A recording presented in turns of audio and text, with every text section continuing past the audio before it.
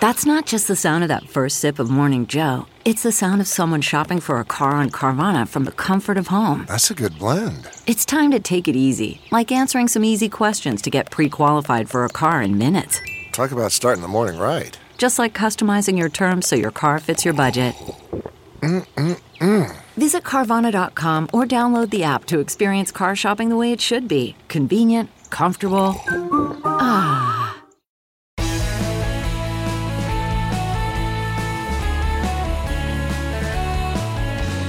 Welcome to the Bill Press Pod. It's Friday, June 12th, 2020. As you may have guessed, this isn't Bill Press. This is Chris Liu. Bill is taking a well-deserved vacation, and I'm honored that Bill has asked me to sit in for him. After 2 weeks when protests for social justice dominated the news, we have a trifecta of news stories this week. Protests are continuing around the country, but a lot of attention is now turning to police reform and the possibility of congressional action. We also have the return of COVID-19 to the news, which, let's be honest, never really disappeared. Cases and hospitalizations are surging in parts of the country, and that's raising new concerns about the economy. And soon we'll have the resumption of the presidential campaign, with Donald Trump announcing plans to hold a campaign rally next Friday, June 19th in Tulsa. We have a great group of panelists for this week's political roundtable. Elena Beverly is a Democratic strategist who was a former aide in the White House Office of Urban Affairs during the Obama administration. Welcome, Elena. Good morning, Chris. You can follow Elena on Twitter at Ms. Elena Beverly. We have Jason Dick, the deputy editor of CQ Roll Call and the host of the Political Theater podcast, which I strongly recommend. Welcome, Jason. It's great to be here, Chris. And you can follow Jason at Jason J. Dick.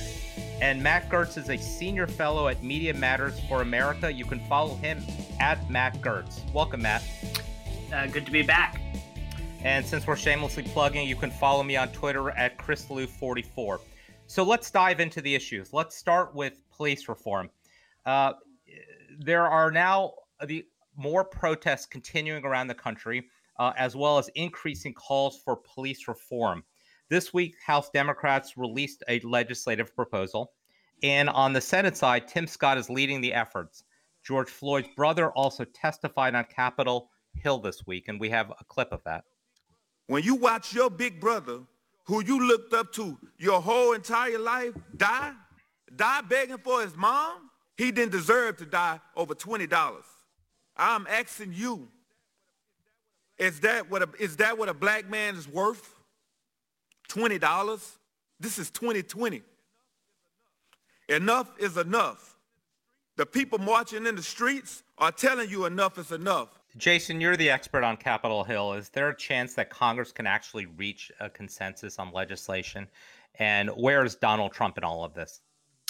On Capitol Hill, I mean, I've been burned on this before in saying that there is that members are motivated to come to a solution and to compromise and so forth. But there is something about this that feels a little different. This is one of those, I feel like this is an inflection point for the country. I mean, the world is watching.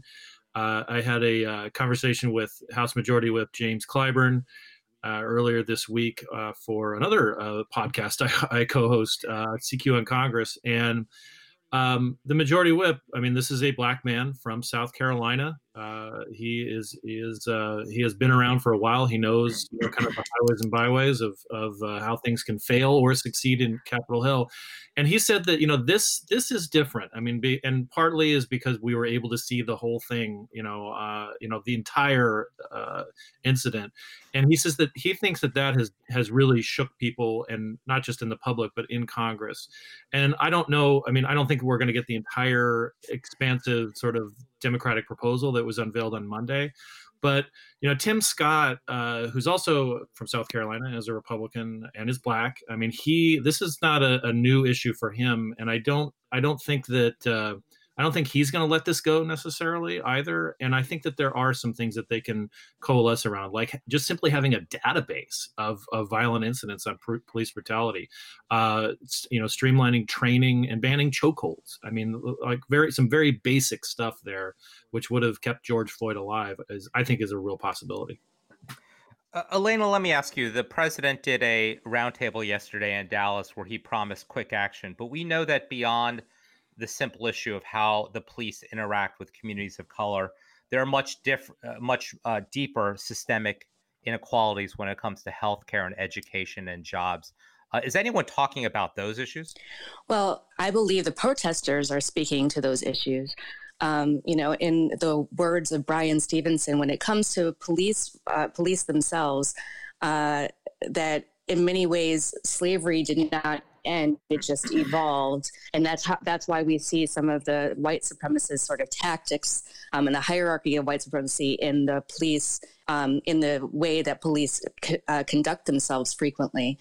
We're seeing, the impetus for this conversation is police accountability, but everyone knows that the systemic racism and injustices and inequities in a myriad of parts of society, whether it be employment conditions or healthcare and public health or education, that all of those are part of what is motivating African Americans specifically to come out and to protest this moment. So it is the way that the state acts in terms of keeping us safe, but is also the way the state acts in terms of investing in our communities, ensuring opportunity and quality and decent quality of life.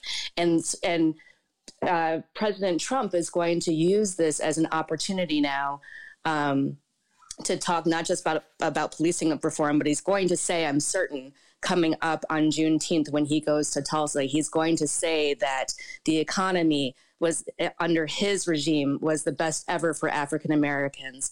And I'm certain that you and I will all talk about this later in the podcast, but he's going to say that his economy was the best for African Americans. He's going to say that he is the president who's helped to create opportunity. And if all of those things were the case, yes, we would all be angry about George Floyd, but I'm fairly certain that the movement would not be as strong as it is because people would not be so tired. People would not be so exhausted. African Americans would not be so widely in the streets. Matt, let me turn to the other side of the political spectrum. You've had this week a parade of Trump administration officials saying there is no systemic racism. I know you spend way too much time monitoring right-wing media. How are they covering this issue in terms of both what the problem is as well as what the solution should be? I mean, I think broadly the coverage is that the problem is violent rioting and the solution is crackdowns by the police and at times the military. The debate on right-wing media is always very, very different from what we see basically in front of our eyes.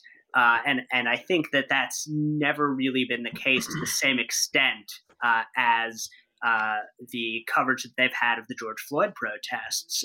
You see them continuing to use footage shot a week, 10 days, 2 weeks ago of violence in the streets in order to try to delegitimize those protests, to push back against the idea that there is systemic racism, that there are problems that need to be solved here. And I think that will be a real problem for attempts to pass legislation.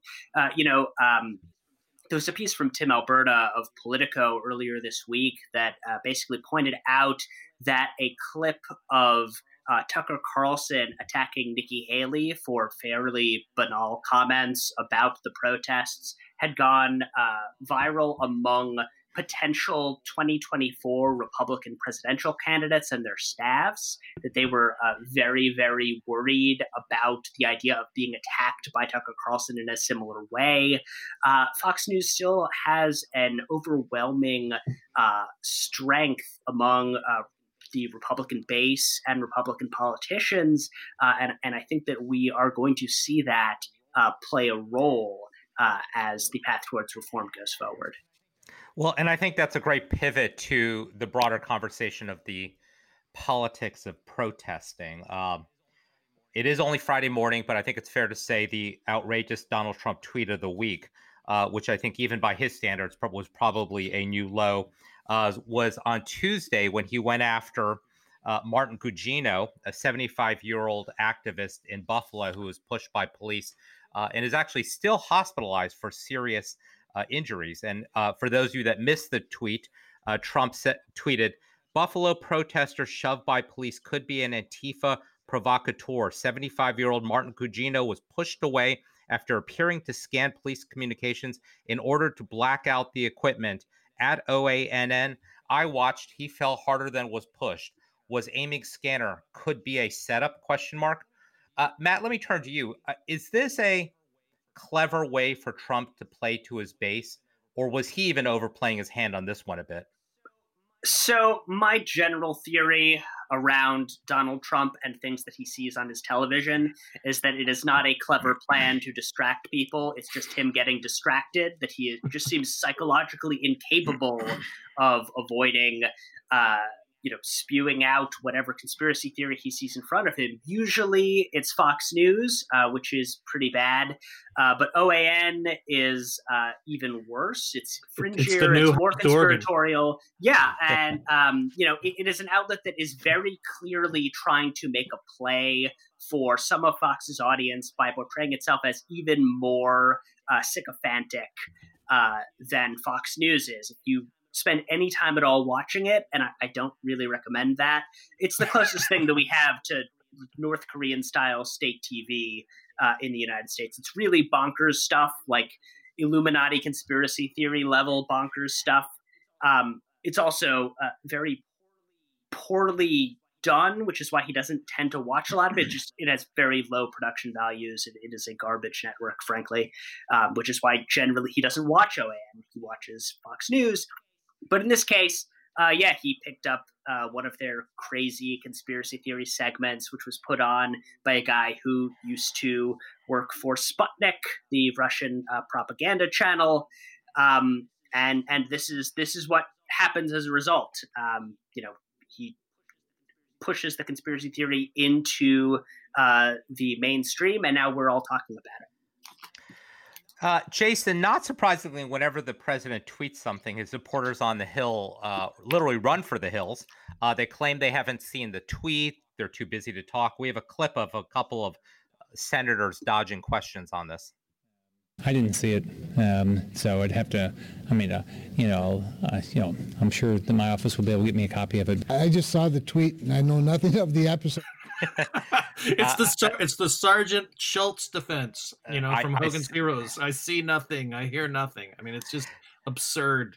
These are the most plugged in people in the world.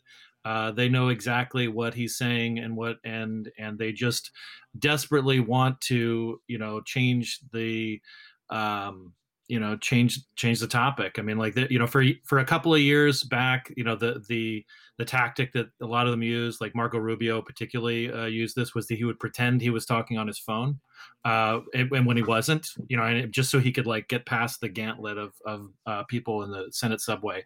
And some people they just say that they don't do hallway interviews at all. Mike Lee, for instance. So it's this is it's kind of like dealing with a crazy relative. You just of course what's going on with them, but you just can't bring yourself to, you're just talk about exhausted. The ranks of people who want to talk about anything else in public office, but what Donald Trump is tweeting about is it's pretty much the ranks of Congress. But Jason, can I ask you, is there real consternation or any consternation on the Hill about what this does for them politically, or is their view, next week there'll be something else? It seems to be sinking in that they are potentially heading for a pretty rough November. A few months ago, we were not talking about the possibility of the Senate flipping. We thought probably status quo, in the House. Maybe the Democrats lose a few, seats. Maybe they gain a few. Now we're talking about the very distinct possibility of the Senate, going into Democratic hands. I mean, they're worried. They don't say that publicly, but they know that this is just not, they just can't get a foothold in something that's favorable to them. Elena, let me ask you, we did have a couple of senators sort of speak out, Mitt Romney, Lisa Murkowski, and I think significantly, Mitt Romney was out protesting last Sunday. How significant is that? And when you look at the polling on this, the American people seem to be sympathetic with peaceful protesters, although admittedly uncomfortable with some of the violence. Where do the politics on this go more broadly? I do think that Mitt Romney is genuine in his support. He was out there. He said Black Lives Matter. He was out there protesting peacefully. However, I think for the masses, for the wider audience that is both participating in these protests and watching them in support, I think the larger question is, what does that really mean in terms of action? I think this is no longer a time where lip service is going to be sufficient.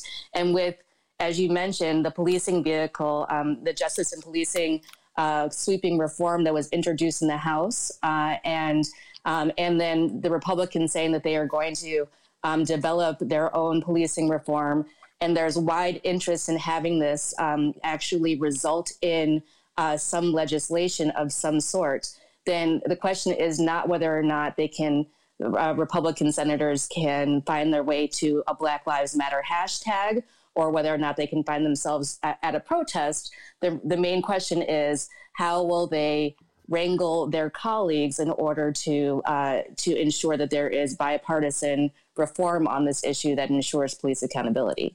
That's a really important point and something we'll talk about in future episodes. But as we shift topics, let's take a brief break. This is the Bill Press Pod, and I'm Chris Liu sitting in for Bill. Today's Roundtable is brought to you by the American Federation of Teachers.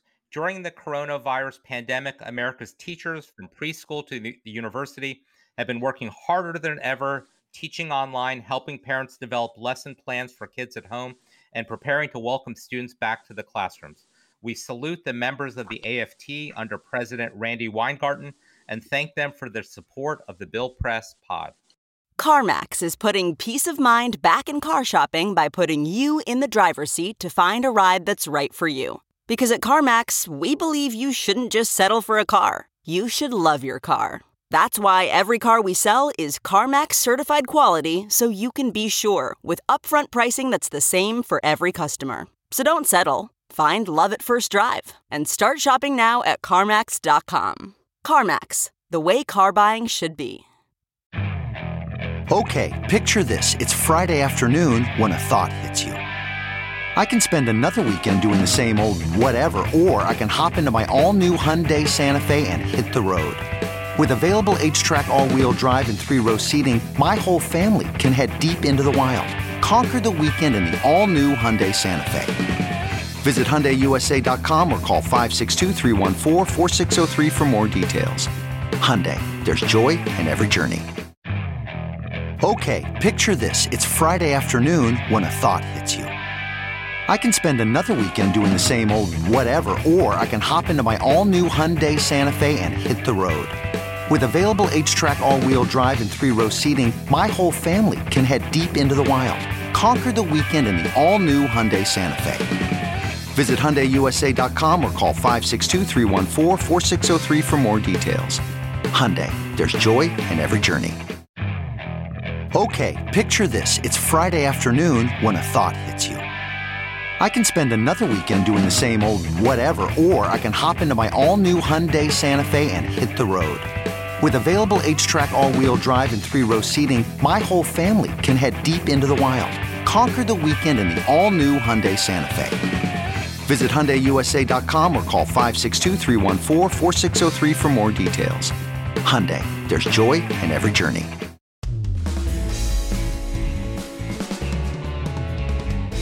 We're back with the Bill Press Pod. We're on with Matt Gertz, Jason Dick, and Elena Beverly. Well, the president seems to be over the pandemic, but it's clearly not going away. We're seeing record hospitalizations in Texas, North Carolina, Alabama, and other parts of the country. In Arizona, hospitals have been instructed to activate their emergency response plans.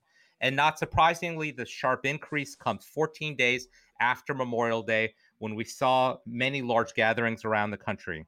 But Trump is ready to declare victory and restart his rallies. But we're not out of the woods.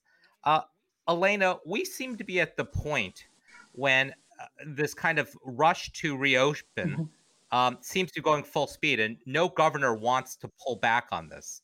Are we simply just going to accept, 500 to 1,000 people a day dying for the next few months? I am very concerned about the rush to reopen. If you have been paying attention to the White House rhetoric, even at the highest points of the pandemic, they were pushing that we are coming back, the economy is coming back and coming back greater than ever. But we know that COVID-19 has a disproportionate impact on communities of color, specifically African Americans. So where African Americans are 13% of the population, but in counties that are majority African American, we are over 50% of the infections and over 60% of the deaths. And so if there is the reopening of the economy, the communities that can least afford to stand back, to withdraw, to not to engage, those communities are those who are on the front line who are going to be exposed at greater rates, which means that the death toll is just going to increase primarily in communities of color. But having said that, Donald Trump is eager to claim and bank on the economy. He's eager to get people back to work because the economy has been his lifeline to reelection. And so we saw last week that they claimed that we've added 2.5 million more jobs to the economy. And we know that calculation was a miscalculation, and that many of those jobs were people who were furloughed, who were coming back to work, and not the creation of new jobs. And that we know over 2 million people lost their jobs permanently last month. And although white unemployment ticked down, African American unemployment rose to 16.8%. So we have two important narratives to be mindful of. One is that the faster we open and the less prepared we are, the more vulnerable those frontline workers are going to be. Those who are disproportionately in the service industry, those who cannot afford not to go back are more vulnerable. And then secondly, we have a president who would be willing to fudge the numbers in order to ensure that he is looking good on the economy front for re-election. Matt, Elena just talked about two narratives. We're also sort of seeing two Americas right now. We have one group that's diligently wearing their masks and practicing social distancing, and we have a whole nother group that's out at bars and pool parties. Where do the politics ultimately lie on this as you sort of look at these two Americas? I would be very hesitant to say that we're even going to hold the America that is wearing masks and being diligent about it. To be honest with you, I'm starting to see backsliding in my own neighborhood in Washington, D.C. around that stuff, too. I think a lot of Americans just sort of are giving up on coronavirus and are done with it, which is a problem because the coronavirus is not done with us.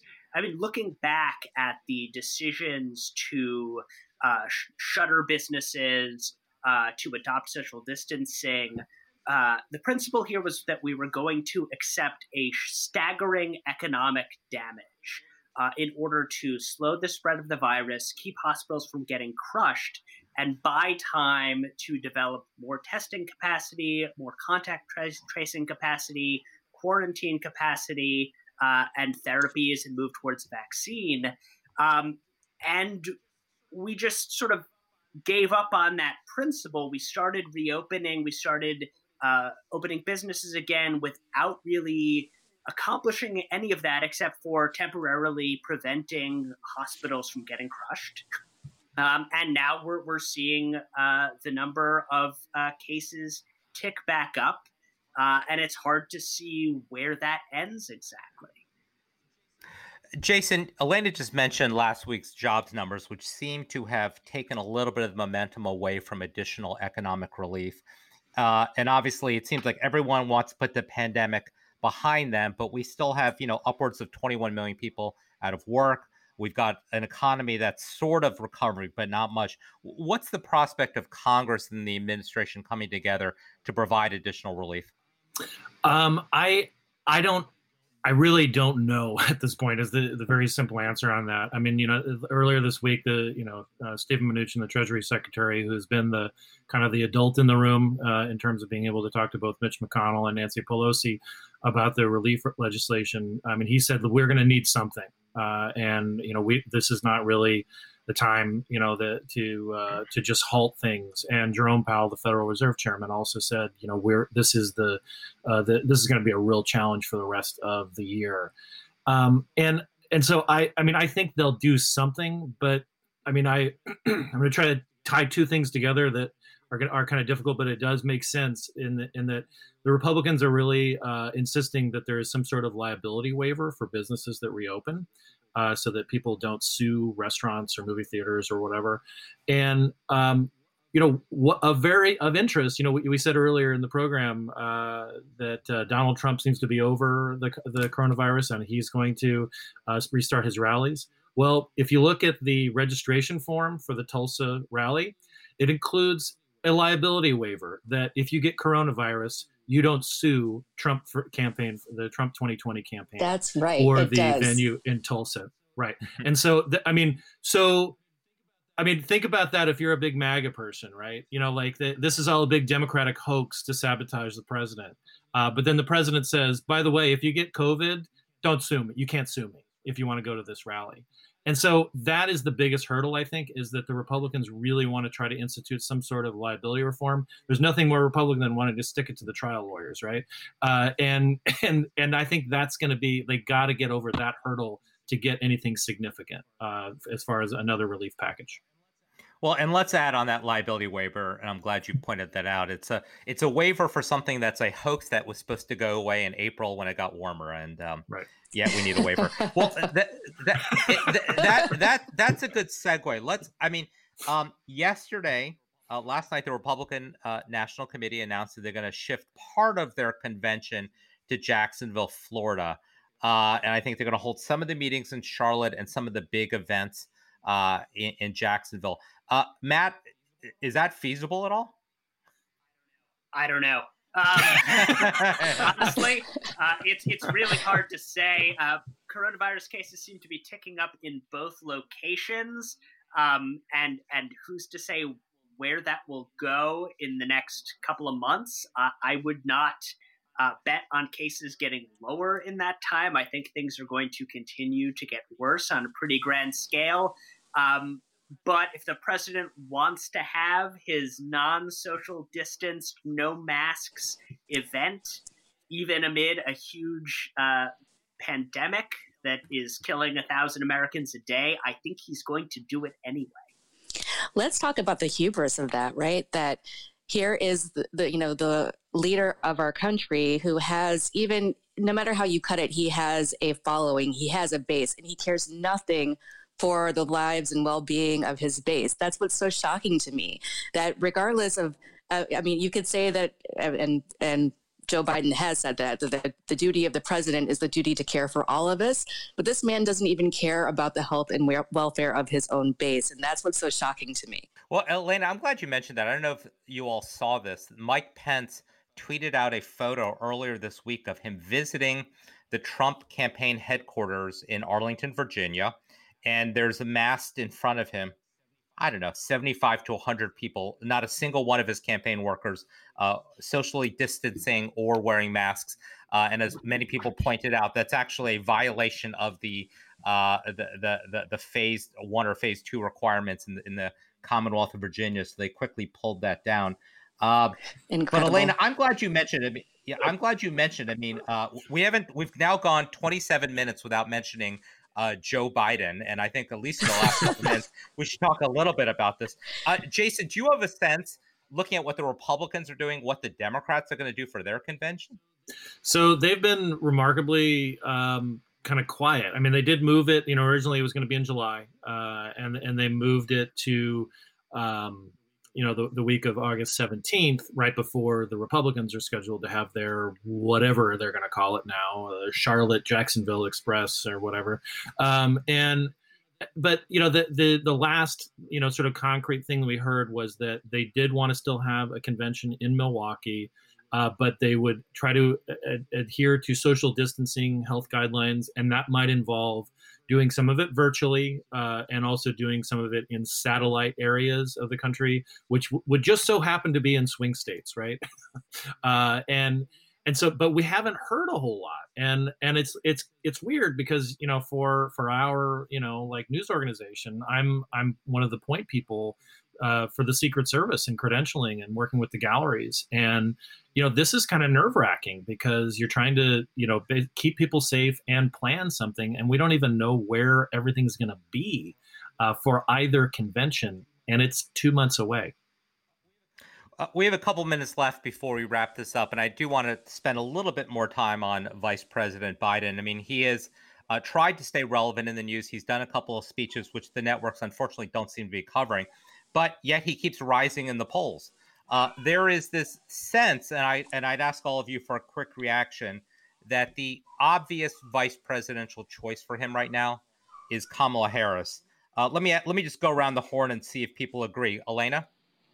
I do agree, although he does have some exceptional choices of people to pick from. And I do think that he should pick an African-American woman. Among the list, we have Stacey Abrams, we have Val Demings, as well as Kamala Harris. Matt? I don't do punditry. Pass. Sorry. You're never wrong then if you never do punditry. I know. I've got a great record. Jason? Yeah, I mean, I think that, not to just do sort of the second on what Elena was saying, but certainly Kamala Harris, Stacey Abrams, make a lot of sense. Val Demings, I mean, these are all, California is not a swing state. And I don't think Biden's worried about losing California, but it does almost have this like sort of Austin-Boston connection, of old, where, two different coasts and two different sort of generations, and I think that she does make a lot of sense. But Abrams, I mean, she's great, and Georgia is just like this sort of fascinating place that is on the table. And Demings, being from Florida, being a cop herself in a previous life, I mean, she's and also being one of the impeachment managers. He's got a wealth of candidates there to choose from. And to be clear, one last point on this. Yes, I believe he should pick an African-American woman, and I think that is generally where the spirit of voters is at this point for the Democrats. However, I think he's going to be sure to pick a woman that will also bring along the electoral map. So, like as Jason mentioned, Val Demings brings Florida to the table. Stacey Abrams brings Georgia to the table, but she also has fair fight, which is so she has reach into 10 states where she's been focusing on electoral reform and voting rights. And then Kamala Harris, as a former prosecutor, in this moment of trying to ensure prosecutorial reform and police accountability, has some real chops in this space. So in addition to bringing California to the table, which is almost a given, she also brings a policy expertise that I think people are hungry for in this moment. And that's an important point as well. I mean, given Biden's age, somebody who can immediately jump into the position if needed. Well, let's move to the final segment of the podcast, the story of the week. Each week, we ask our panelists to come up with a story that caught their eye. It can be something serious, funny, or just random. Jason, let me start with you. I thought I was so prepared for this up until late last night. I read this awesome story in Texas Monthly about a guy who a filmmaker I'd interviewed last year named Ben Masters. It was called The Ocelot Whisperer, and it was about him making a film about ocelots in Texas. And it was just this cool thing because Ben's a really nice guy and a filmmaker and a cowboy and all this kind of stuff. And that was going to be it. And then I saw the news that Harry Reid is cancer-free. And I'm like, what? I mean, this guy is 80 years old. Harry Reid is definitely one of my favorite kind of characters. This isn't anything to do with his politics or his, the way that he conducted the Senate and so forth. He's just a character. He's like a Mark Twain sort of, Americana thing. And, he did this experimental cancer therapy because he was basically a goner, and he'd been telling people that for a couple of years. And he's understated, if anything, in a lot of these ways. And the guy is cancer-free now. And Paul Kane's, story about the treatment and about Reed and how he conducted himself in this is a great read, and it's just a great story too. And I just think, like, what a tough SOB Harry Reid is. I mean, like, what a great, like, sort of story that is. I will recommend that story as well, and it's an amazing thing. Apparently, before the February caucuses in Nevada, a lot of politicians thought they were paying sort of their last respects to Harry Reid, and now 4 months later, he's cancer-free, which is incredible. Elena, what's your story of the week? I wish mine was more inspirational, but we all saw that in Georgia we had a primary for 2 Senate seats and the presidential primary last week, and Georgia saw record turnout and also saw voters having to stand in line for hours in order to cast their ballot. And even though there was mail-in voting, that process was rife with inconsistencies and difficulties, and so people still had to go to the polls. Polling places were limited, and so we saw just enormous lines. This is such a terrible forecast for what we are going to see in November. We have to get this right. We have to get it right, both to ensure that people know that they are able to, or ensuring some states that they are able to vote in by mail, and also to make sure that the voting machines are working and that our polling places have enough access and space during a pandemic for people to vote. That's an important point. Thank you, Elena, for mentioning that. Matt, inspirational, humorous, offbeat, what do you have for us? So as frequent listeners of this pod know, I always pick a story that backs up my favorite media conspiracy theory, which is that the Democratic Socialists of America have infiltrated the real estate sections of the Wall Street Journal and New York Times, and that they are spinning out stories of ridiculous American wealth in order to bring about the revolution. You'd think that the prices would come down if socialists were in charge of the real estate section. No. But what they're trying to do, they're bringing about the revolution by showing the rest of us what the wealthy do. So to that effect, Catherine Clark has a story in the Wall Street Journal this week titled "What It Takes to Run Spelling Manor, the Disneyland of Private Homes," which is about the former owner of the mansion built by Aaron Spelling, which is 56,500 square feet, with a bowling alley, wine cellar, and tasting room, and a beauty parlor with massage and tanning rooms. I don't know what you're talking about. I have a tasting room. The owners, one of whom is the Formula One heiress Petra Ecclestone, sold it recently for $120 million, which inspired Mr. Palmer, one of the owners, to start a company to address the challenges of running such a large household, because it was apparently more difficult than he expected to run a 5-acre property that requires 35 to 50 full-time staff members. It's tough out there. It's hard. So, hard out there for a mogul. Thank you, Catherine Clark. The revolution thanks you for your service. That was great. I will admit, a couple years ago, I was in LA and I took one of those star home tours, actually, and you couldn't identify anyone's house, but the one that you could all clearly identify was Spelling Manor, because it's literally one of the largest private residences in the United States. It's spectacular. You can read all about it in the Wall Street Journal. Well, on that note, that wraps up this week's Roundtable on the Bill Press Pod. I'd like to thank our guests, Elena Beverly, Jason Dick, and Matt Gertz. This is Chris Luce sitting in for Bill. Follow me on Twitter at ChrisLu44, and have a good and safe weekend.